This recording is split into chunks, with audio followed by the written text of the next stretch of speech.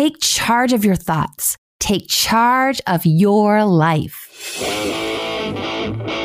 Psychologist, author, speaker, musician, former professor, and the host of Love and Life, Dr. Karen Anderson Averill. Welcome to Dr. Karen Love and Life. I'm Dr. Karen Anderson Averill. Every week I say it, take charge of your thoughts, take charge of your life. And I mean that even when life doesn't go as planned. And for those of you who've listened for a while, you know that much of what we talk about on Love and Life refers to those situations in life that were not scripted, those situations that we would have planned, if we'd had the choice, quite differently. And yet, here we are in this circumstance. And what are we going to do? How are we going to handle it? And one such scenario that many people are finding themselves in involves being part of a step family. In fact, according to the Step Family Foundation, 1,300 new step families are formed every day. And over 50% of U.S. families are remarried or recoupled. And of those who do remarry, 66% of those marriages end up in another divorce when kids are involved. So obviously, the blended family doesn't always blend so easily.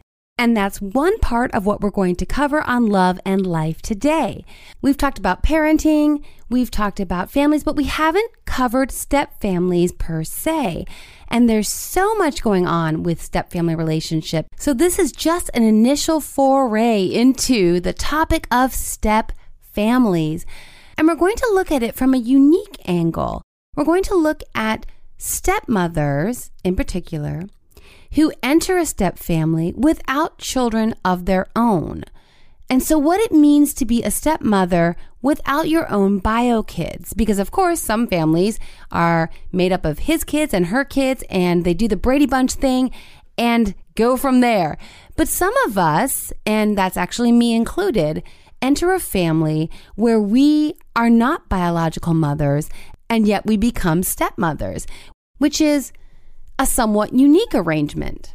And not only is it a unique arrangement, it's also a somewhat precarious role to take on, because the stepmother role is a loaded one. And we'll talk about this more later in the program when I interview Kelly Palmquist, who's written about this subject for Stepmom magazine. But just to set things up, let's take a quick look at the research regarding the stepmother role and how stepmothers are perceived somewhat differently than stepfathers. I'm referring to now a study by Dr. E. Mavis Hetherington. She's a psychologist who conducted a longitudinal study for over 3 decades, looking at 1,400 families who had experienced divorce and remarriage. And what she found was that whereas stepfathers were oftentimes appreciated for the role they played in the family, for bringing in financial support, providing mom with companionship, and even becoming a friend to the children. However, stepmothers were not perceived in the same light. Dr. Hetherington found that there was more intense resentment towards stepmothers when compared to stepfathers. And there's so much at work here that we'll look at later in the episode and also look at in subsequent episodes. But for now, it's safe to say that stepmothers have challenges, and they are different from the challenges that stepfathers face and that other parents face. And that's a lot to examine in an episode, but we're also going to throw in one more variable. As I said earlier, we're going to look at stepmothers who don't have their own biological children. And we're going to look at stepmothers who don't have their own biological children, but want their own biological children and have experienced infertility. And you're probably thinking, okay, this is getting really heavy duty, and it is. And the reason I wanted to address this is because I came across on Instagram, I follow Stepmom magazine, and I saw a post which featured an article by social worker Kelly Palmquist called The Childless Stepmom: 6 Ways to Cope with Infertility. And I thought, oh my gosh, being a stepmother is a huge challenge. And oh my gosh, infertility is a huge challenge. And this woman is dealing with both of them. And I wonder, does she have a community? Is anyone talking about this? Because my sense is that this is one of those circumstances that there aren't that many people who get it. And what I've found is that we all feel somewhat alienated from time to time. Probably all of us have something in our lives that seems so different from everyone else's. We all have that one thing, or maybe several things, where we go, no one gets it. No one understands me. And we feel isolated and alienated. And I thought, I want to hear Kelly's story, and I want her to have a platform to talk about it. And maybe someone out there will feel encouraged and feel that, you know what, I'm not alone. But just before we speak with Kelly, I'd like to play a clip from a movie called Stepmom. It's an older film now with Julia Roberts, Susan Sarandon, and Ed Harris from a long time ago. I found a scene that's really poignant and really just displays the complexity of the stepmom and biological mom, in this case, relationship, and what it means to be a stepmom, what stepmoms hope to mean to their stepchildren, and how that hope may or may not become a reality. But it's a really lovely clip, just a few minutes, and then we'll get into the interview. Always being compared to you.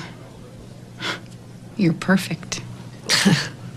They worship you. I just don't want to be looking over my shoulder every day for 20 years, knowing that someone else would have done it right, done it better the way that I can't. What do I have that you don't? You're Mother Earth incarnate. You're hip and fresh. You know every story, every wound, every memory. Their whole life's happiness is wrapped up in you. Every single moment. Don't you get it? Look down the road to her wedding. I'm in a room, alone with her, fitting her veil, fluffing her dress, telling her no woman has ever looked that beautiful. And my fear is that she'll be thinking, I wish my mom was here. And mine is, she won't. But the truth is, she doesn't have to choose. She can have us both. Love us both. And she will be a better person because of me and because of you. So now let's talk with Kelly Palmquist about this subject. Kelly Palmquist has a master's degree in both counseling and social work. She has extensive experience in mental health, long-term care, and medical social work, and currently works as an advocate for veterans. Her blog, Sunshine in Heavy Weather, aims to help women navigate life's challenges with grace and gratitude. She also brings her unique experiences as a stepmom to her contributing writer role with Stepmom Magazine. Kelly, welcome to Love and Life. Thanks for having me. I'm so excited to be here. I came across your article in Stepmom Magazine, and you tackle a subject.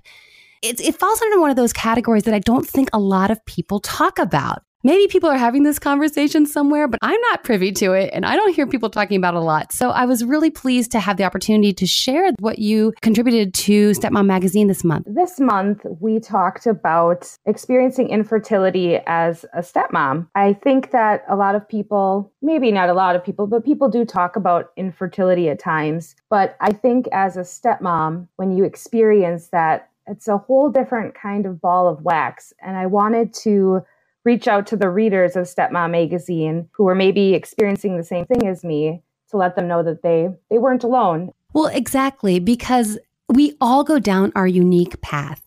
And that's fine. I always think about when we were in college and we're in our dorm and we're best friends with our girlfriends and with our roommates, and we think, we feel so similar. And then life just shoots us off into these different trajectories. And sometimes we feel so alienated, even from people who once were our just closest confidants. And so for me, very similar to you, I don't know anyone else who's a stepmother but doesn't have their own kids. It's really interesting when you talk about your best friends, because we all do take different paths. And most of my friends, they have children, young children. So there's the first piece of that I have. He actually just turned 18 on Saturday, my stepson. I have a few friends who have experienced infertility. However, I don't have any friends that are stepmoms and experienced infertility. Or like you said, yeah, I do have a friend who is a stepmom, but she has an ours baby with her husband. So I did very much have felt like I've been on an island, kind of living my own existence over here. And it is a topic that I think should be talked about, because I'm sure there's other gals out there experiencing this too. Yeah, exactly. And that's one of the beauties of a podcast, is that, we will use hashtags to try to make this episode searchable to the women that we hope to connect with, to let them know you're not alone. You're not the only one out there in this circumstance. And, one of the things that you brought up in the article that I thought was really interesting, and you basically said, consider sharing or not. Can you elaborate a little bit about that? Yes, absolutely. When I talk about considering sharing or not, you really have to kind of consider who you're speaking with. There are people who I think are empathetic and receptive, and this is something that you can talk about with them. This is something that's, for me at least, is a very vulnerable part of my life. And so I choose to share my heart with only certain people. There's a lot of people that I just kind of have a surface level conversation about this with. So when someone says, "Oh, do you have any little ones?" I just say, "Oh, not yet," instead of kind of giving them the whole story, because I have to protect my heart, and it can depend, because there's days where I feel totally okay with the way things are. I'm happy to be a stepmom and have my career, but then there's days where I feel very raw and vulnerable about it. And those are the days that I definitely don't share with folks. And I just kind of give them that standard response. It reminds me of a story. I was on a plane. I was going down to Florida for a girls' trip last year. And you know how people on a plane, they start chatting you up, and that's great. That's fine. This woman next to me just asked me, because and let's talk about this too. Probably the first question that any woman asks another woman is, do you have kids? It's like before anything else about you or about your entire being, they first want to know, did you procreate? Have you done what women are designed to do? And if you don't do it, you're a failure. And I know they don't mean that, but that's what we lead with so often. So this woman asked me, do we have kids? And I said, no, I don't. Because I just wanted to leave it alone, because I really didn't feel like talking about it, because I got married at 42 and my husband and I went through some procedures and we gave it a go, long story short, but it didn't happen. That was something I had to reconcile with. But like you, it's a very, very sensitive topic and I never talk about it. So it's just because, like you said, protecting your heart. We're sensitive people, many of us, most of us. So anyway, I tried to just kind of shut down the conversation with this person who I'd met all of 20 seconds ago, but she was not going to be deterred. She was going to soldier on and we were going to talk about kids. So she kept pushing, "Oh, you don't have kids?" And I go, "Well, I got married at 42, a little bit later." "Well, you can still have kids." And I, again, trying to derail, didn't want to go there. I said, well, I have 3 stepkids. I thought this would, placate her. See, I am kind of a mother, like ish. I have mothering to do in some capacity. And so then she kept pushing about that. Well, how's that going? And I'm thinking, oh my gosh, this is none of your business. And shame on me for failing to realize, when someone asks you a question, you are not obligated to answer. It's something that I'm still learning in this life. But so she kept pushing. And then she's like, well, so you want your own kids, right? Literally, this went on and on. Yeah, I think we live in a very mom-centric society, in that there's so much of our worth that's associated with being a mother, and that so many people have a very narrow vision or scope of what motherhood means or look like. And so many people think, well, don't you want babies? Or why haven't you had babies yet? Or, not even strangers. I mean, people, family members who know me and friends who know the situation still will ask about it consistently, even though I've been pretty upfront with those people closest to me. And it's just amazing that people do lead with that so much, and that it's so much at the forefront of people's mind instead of asking me about, my career or my husband or my stepson, that it's about when are you going to reproduce? Well, I wrote a book called Single is the New Black, Don't Wear White Till It's Right. And what's interesting is that so many of the themes that I address in that book, having been single for a long, long time, and getting also very invasive, intrusive questions thrown at me by random strangers, or like you said, even family members and people who are close to me who I would expect that they would maybe have a little bit of sensitivity to understand that, kind of, hey, if I want to talk about this, I'll bring it up.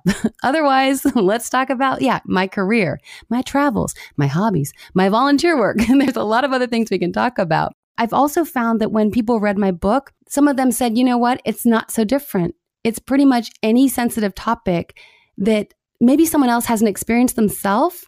And so they lack that understanding that really this is something that's kind of off limits unless the person who's going through it brings it up. And again, I know people are well-intentioned. They're not out to hurt us. They're not out to, hey, let's talk about the most painful thing in your life right now at 10 a.m. But it's still, that's what happens. Yeah, absolutely. And I think you hit on something really important there, that we know that people come with the best of intentions. And so, I think we are very patient with people.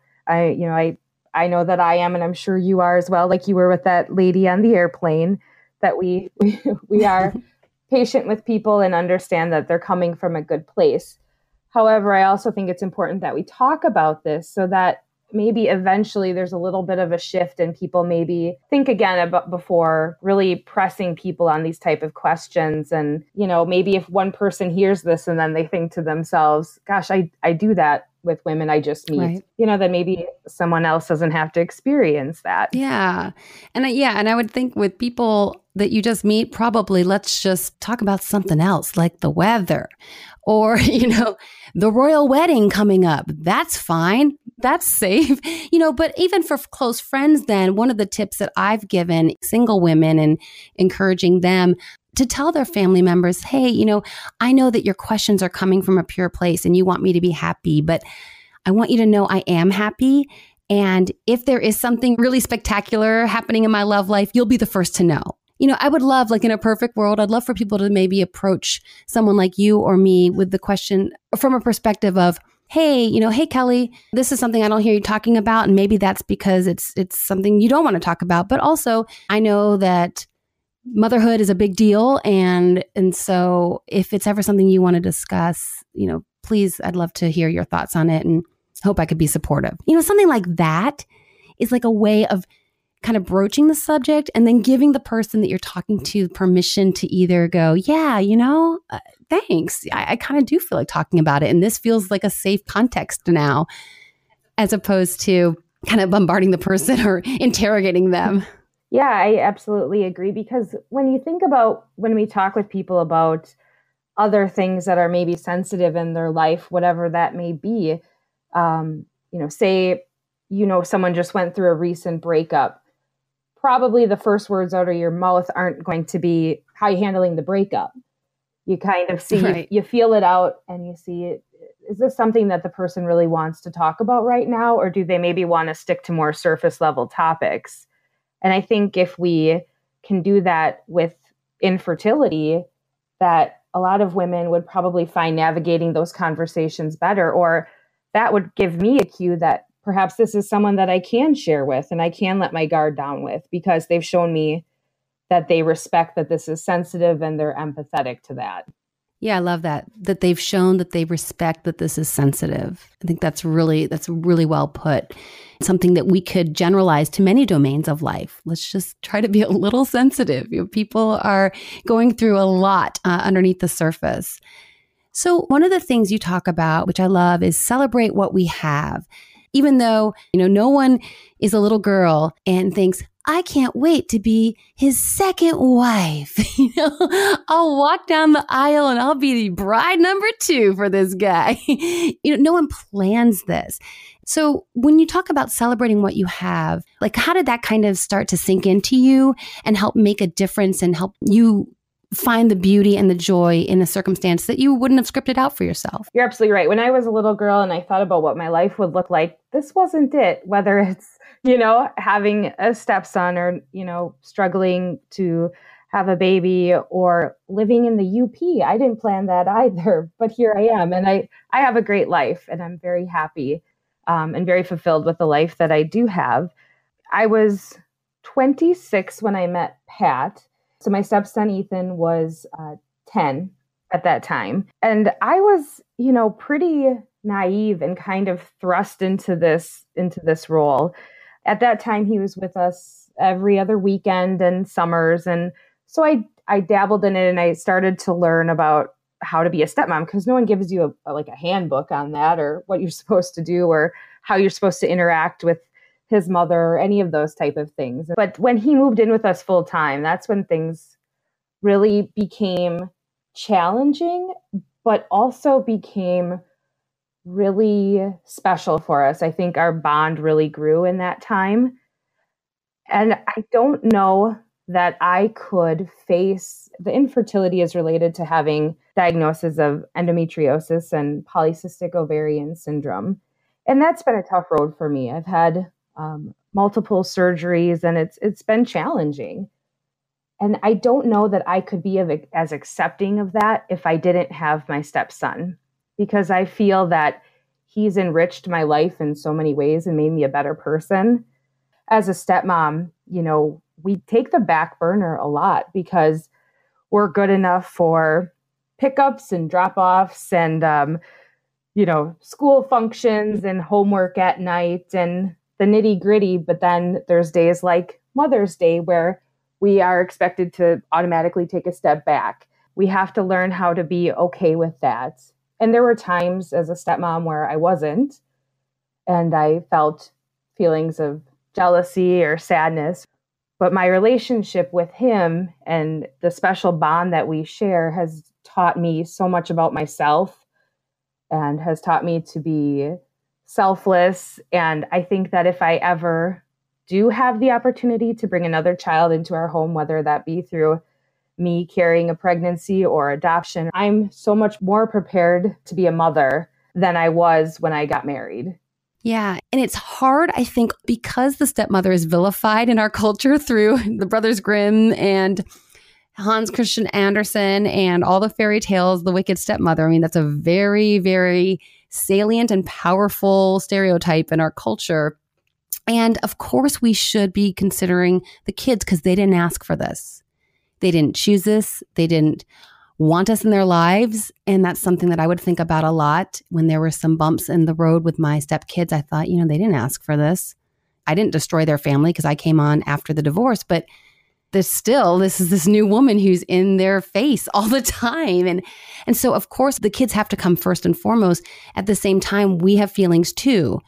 And it's very easy for stepmothers in particular to be vilified. I was looking at some of the research and it shows that stepfathers are typically more accepted by the kids quicker than stepmothers. And that might be that the father role in some cases is more distant in general, or because the stepfather may be providing financially for the kids and the kids can see that. Whereas the stepmother, how she's providing for the family is less tangible. But yeah, I'd be curious to hear what you think about just the stepmother role in general and your experience as you've been moving through this. Yes, absolutely. That is so true. I was just talking with my best friend about this. She grew up with step parents on both sides, a stepmom and a stepdad, and had different kind of experience than the relationship that I have with my stepson. It wasn't easy for them. And she said, to be honest with you, before you were a stepmom, this was my opinion of stepparents, that they kind of are just coming in, messing things up. So that was really interesting for me to hear. And so I had to really define for myself what kind of a stepmom I wanted to be. And that wasn't easy. Yeah, I love that you bring that up because it's something I definitely experienced, and I've never really articulated the way you just did. The role. Like, I remember when we first got together, I remember thinking, well, when we first got engaged, rather, I remember thinking, so I think I'll just be Dad's wife. And I'm here. I'll be pleasant and kind and supportive and encouraging and fun. I'll try to be fun, because I have nieces and nephews. So I thought I can do the fun aunt role, and I'll just transition that to the step family. And my contribution will be, because they have a mom and she's very involved. And so I'm not going to try to step on any toes or not trying to do anything there. So I will be Dad's wife, and I love your father so much, and I make him happy. So that will make you happy because Dad's happy, and that makes kids happy. That's how I had it. I had it in my head. This is what's going to happen. But even though the kids were not little, there were still some very, very rough patches of developmental transition, and that should have been expected, but I didn't really expect it. And what's funny is that I'm a psychologist. You're a social worker. And if we didn't anticipate some of the bumps in the road, who would, right? So then the role became, I realized that the role couldn't be just the fun, almost aunt-like figure, because there was just parenting that was, when they were at our house, there was still parenting that needed to be done. And that was hard for me at first because I had a say and I wanted to say what I had to say. I'm a developmental psychologist, so no, I'm not a parent, but I've studied some stuff pretty intensely. And so what I will say is that because my husband was so receptive and supportive of my opinion and really understood that when I would say something, that I was coming from a place of love and expertise based on my academic domain. And so there was that support. I can tell you that when I had some opinions about what was going on with these developmental transitions, if my husband had not been supportive of me, that would have been a huge problem in our marriage. And these were kids that were not living with us full time. But still, there were enough bumps in the road that I really needed him to be on my team, and knowing that I was still looking out for his kids' best interests. And I'm sure that's tough for a parent to navigate. Now, thinking from my husband's perspective, because, he's the guy who broke up their family, right? He and their mom decided to part ways. And so oftentimes there's the guilt related to that in terms of the bio parent, whereas the step parent is going, hey, I see this more clearly because I don't have this connection to these kids the way you did. I didn't change their diapers. I just see what they're doing at 18 years old, and it's not okay.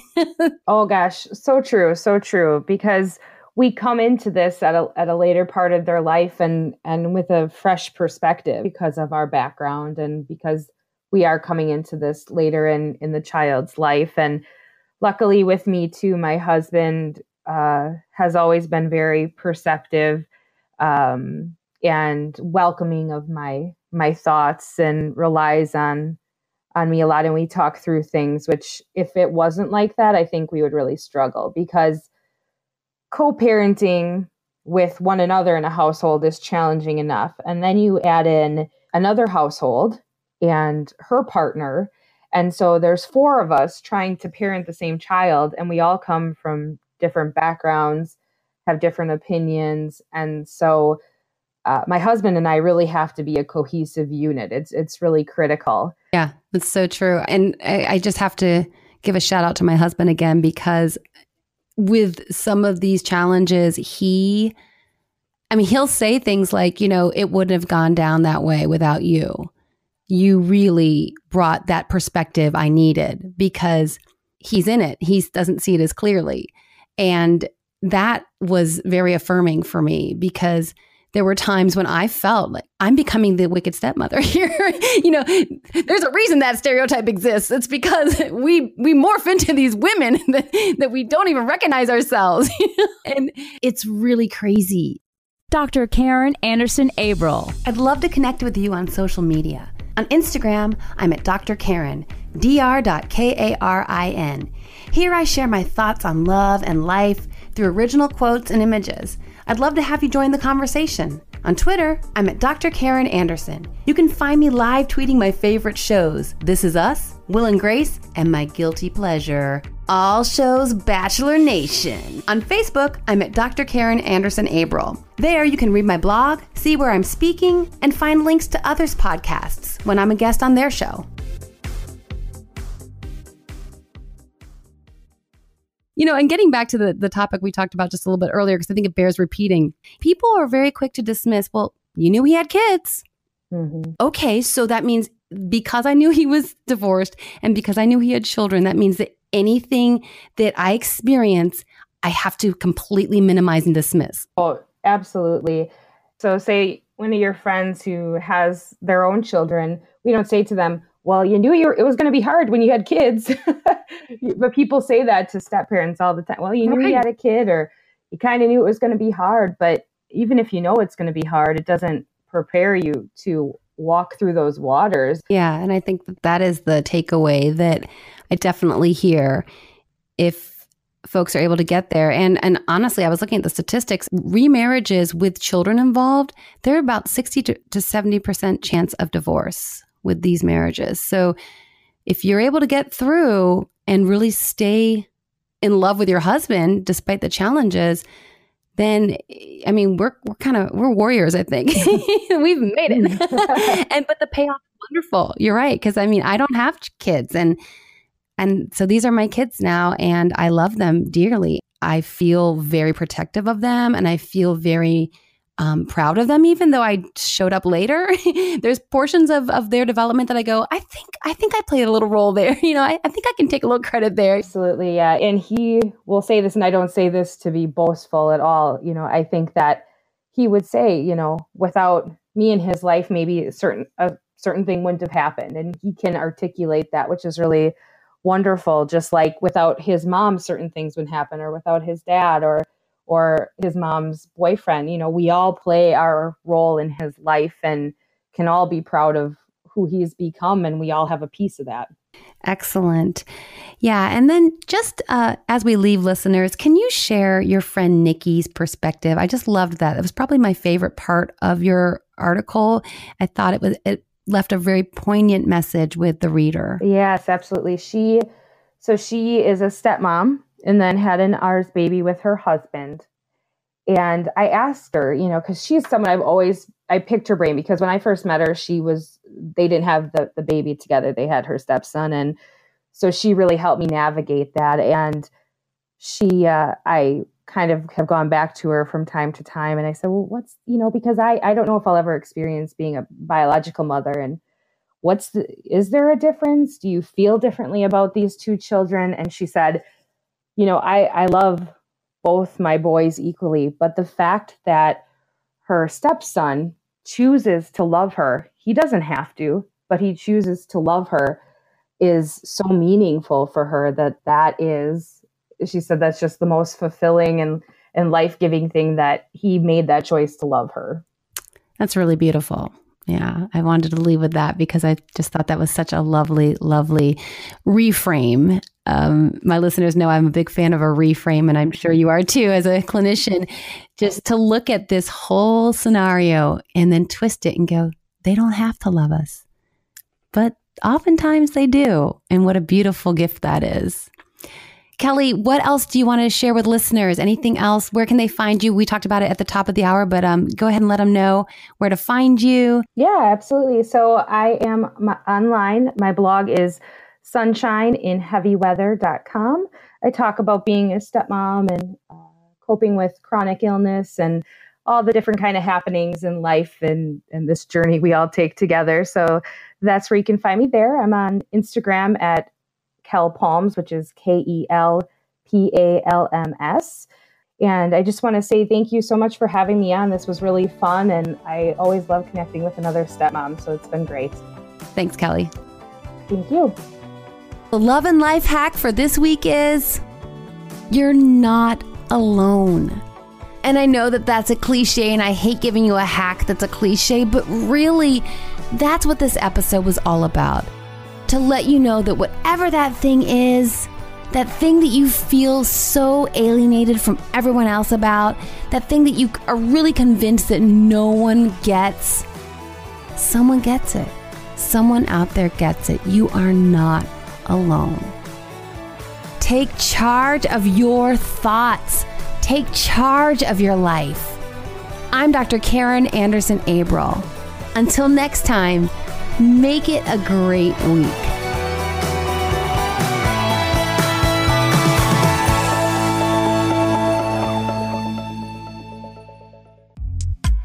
Dr. Karen Love and Life is produced by Chip Gregory, senior producer Michelle Musso, and host and executive producer Dr. Karen Anderson Abril.